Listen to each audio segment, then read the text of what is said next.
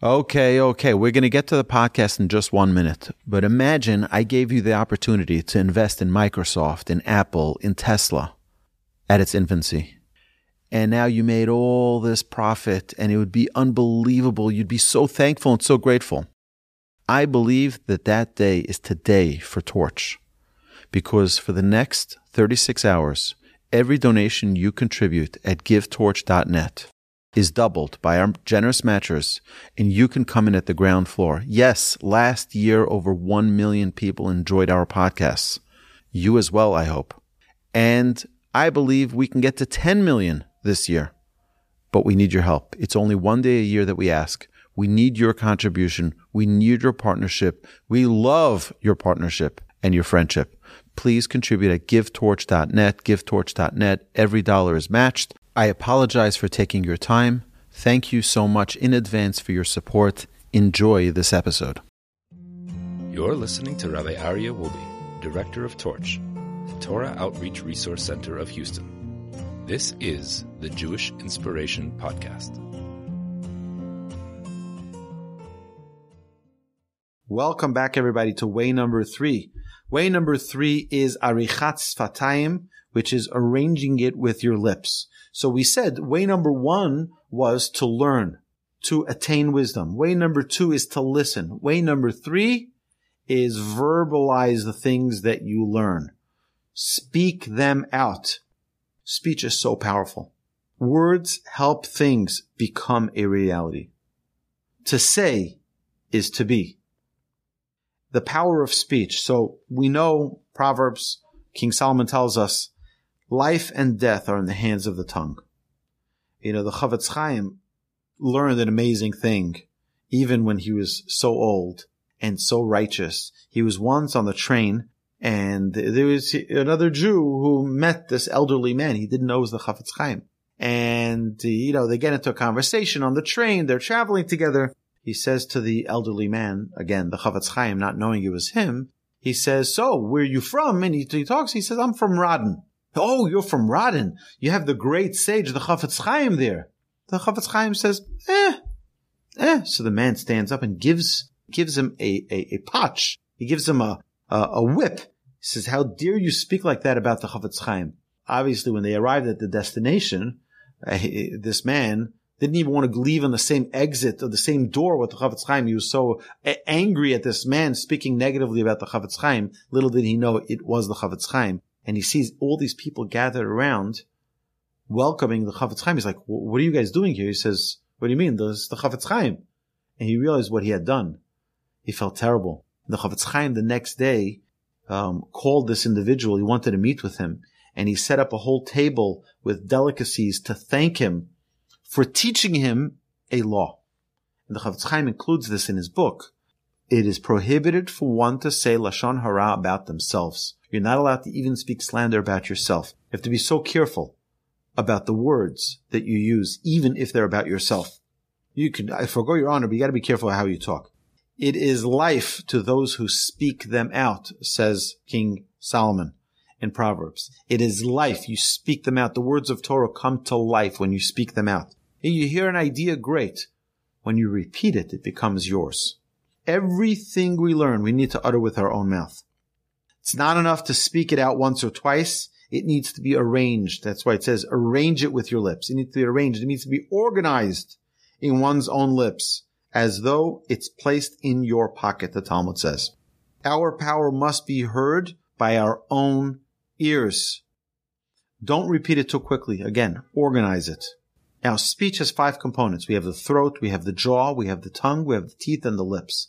However, sometimes we cannot speak out the words, so we say it silently, like Hannah, one of our great matriarchs of the Jewish people, that she taught us what it means to speak even without talking it out, to utter the words even silently, but make it yours. The entire body should feel your words. It says that the way a person should pray is that you're kol atzmosai tomarna, all of my bones should say the praise of God. We should feel it. We got to feel it in our bones. Saying it out loud helps you clarify fuzzy ideas. When you talk it out, many times I've seen people do this. They're learning a new idea. So like, okay, 1 second. Let me understand what you're saying. Why do they do that? They do that because when you speak it out, you gain the clarity that is necessary to understand the matters. Ish kefi mahalalo. Our sages tell us, you want to know what a person really is? See who he praises. See what he praises. If all the person is praising is cars and money, then that's what they are. If they're praising good actions, good deeds, morals, ethics, then that's who they are. Your praises defines who you are. Everyone needs a sounding board, a feedback system. You can do it yourself. You can speak yourself. You can talk it out to yourself. And I've seen people do this, by the way, in the study hall, where they're walking back and forth and talking to themselves. The ideas going back and forth, reviewing an entire page of Talmud by themselves. Talk it out. You gain a whole new clarity. Never say I can't, because then you won't, even if you could. My father always said, I can't means I don't want to. You know, there are a lot of things. You can bring a lot of power to this world with determination by the words that you use. When a person is determined, he says, I'm going to do this, they'll find a way to do it. Words have a great power to bring things to life. You know, there's a famous rule that if you don't ask, the answer will always be no. So use the power of your words and ask. In a job, you're asking for a raise, you're asking for a promotion, you're asking. If you don't ask, it may not come your way just naturally. It may not just happen like that. Sometimes it does, but usually it doesn't. You have to ask for it. With the Almighty, it's the same. You want something? Talk with the Almighty. Talk with God. Ask Him. Language is the bridge where the body meets the soul. Talking aloud keeps you from falling asleep and daydreaming. Talk things out. It helps you concentrate. We see this in our prayers. It says that a person should pray out loud. The only part that we don't is the Amidah, which is more of like a meditation-like prayer.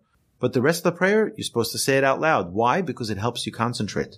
It helps you understand the words that you're saying. It says even the parts, when you're saying it quietly, your own ears should be able to hear it, because that will add to your concentration.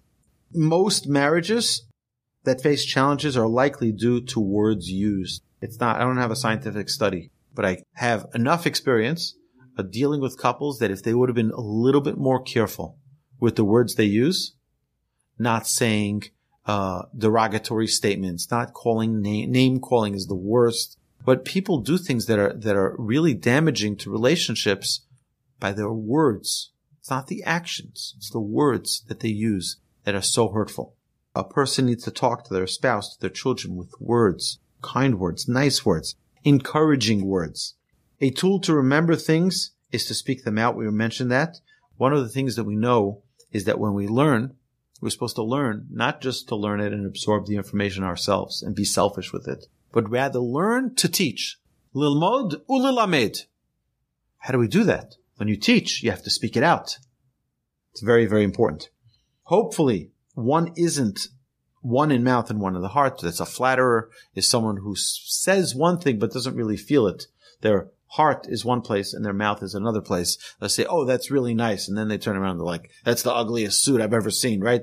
A person should be one in the heart and one in the mouth. Speak it out and bring it to life.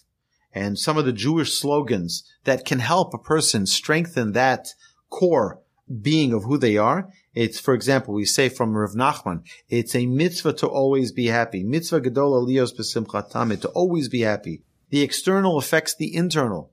Do you know that they did a study that people who dressed properly with a suit and a tie or with proper formal, they behaved properly.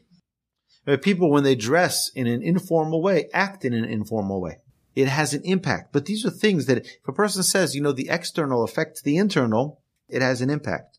But if a person is able to say words like, God loves me and I love God, God is good, thank you Hashem, I'm so gifted, guess what? Those positive words have a tremendous impact on changing not only the perception, but the reality.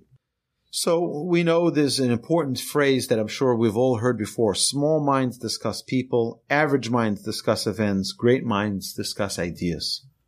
You have to use your words in a positive way. Just do it, from Nike, is one of the greatest slogans. You got to just do it. Accept it upon yourself and you'll figure a way to get it done. Someone says, I'm going to lose 20 pounds, 30 pounds, 50 pounds, 100 pounds, whatever it is that the person's goal is, speak it out, talk it out. You will reaffirm your commitment to it by doing so. So when we articulate our inner thoughts, we get our mind, our body, our soul thinking together to turn those ideas into reality. So thank you all for listening. You've been listening to the Jewish Inspiration Podcast, a Torch production. Become a supporter at torchweb.org, because your assistance enables more Torah learning around the globe. To find more lessons offered by Torch, please visit torchpodcasts.com.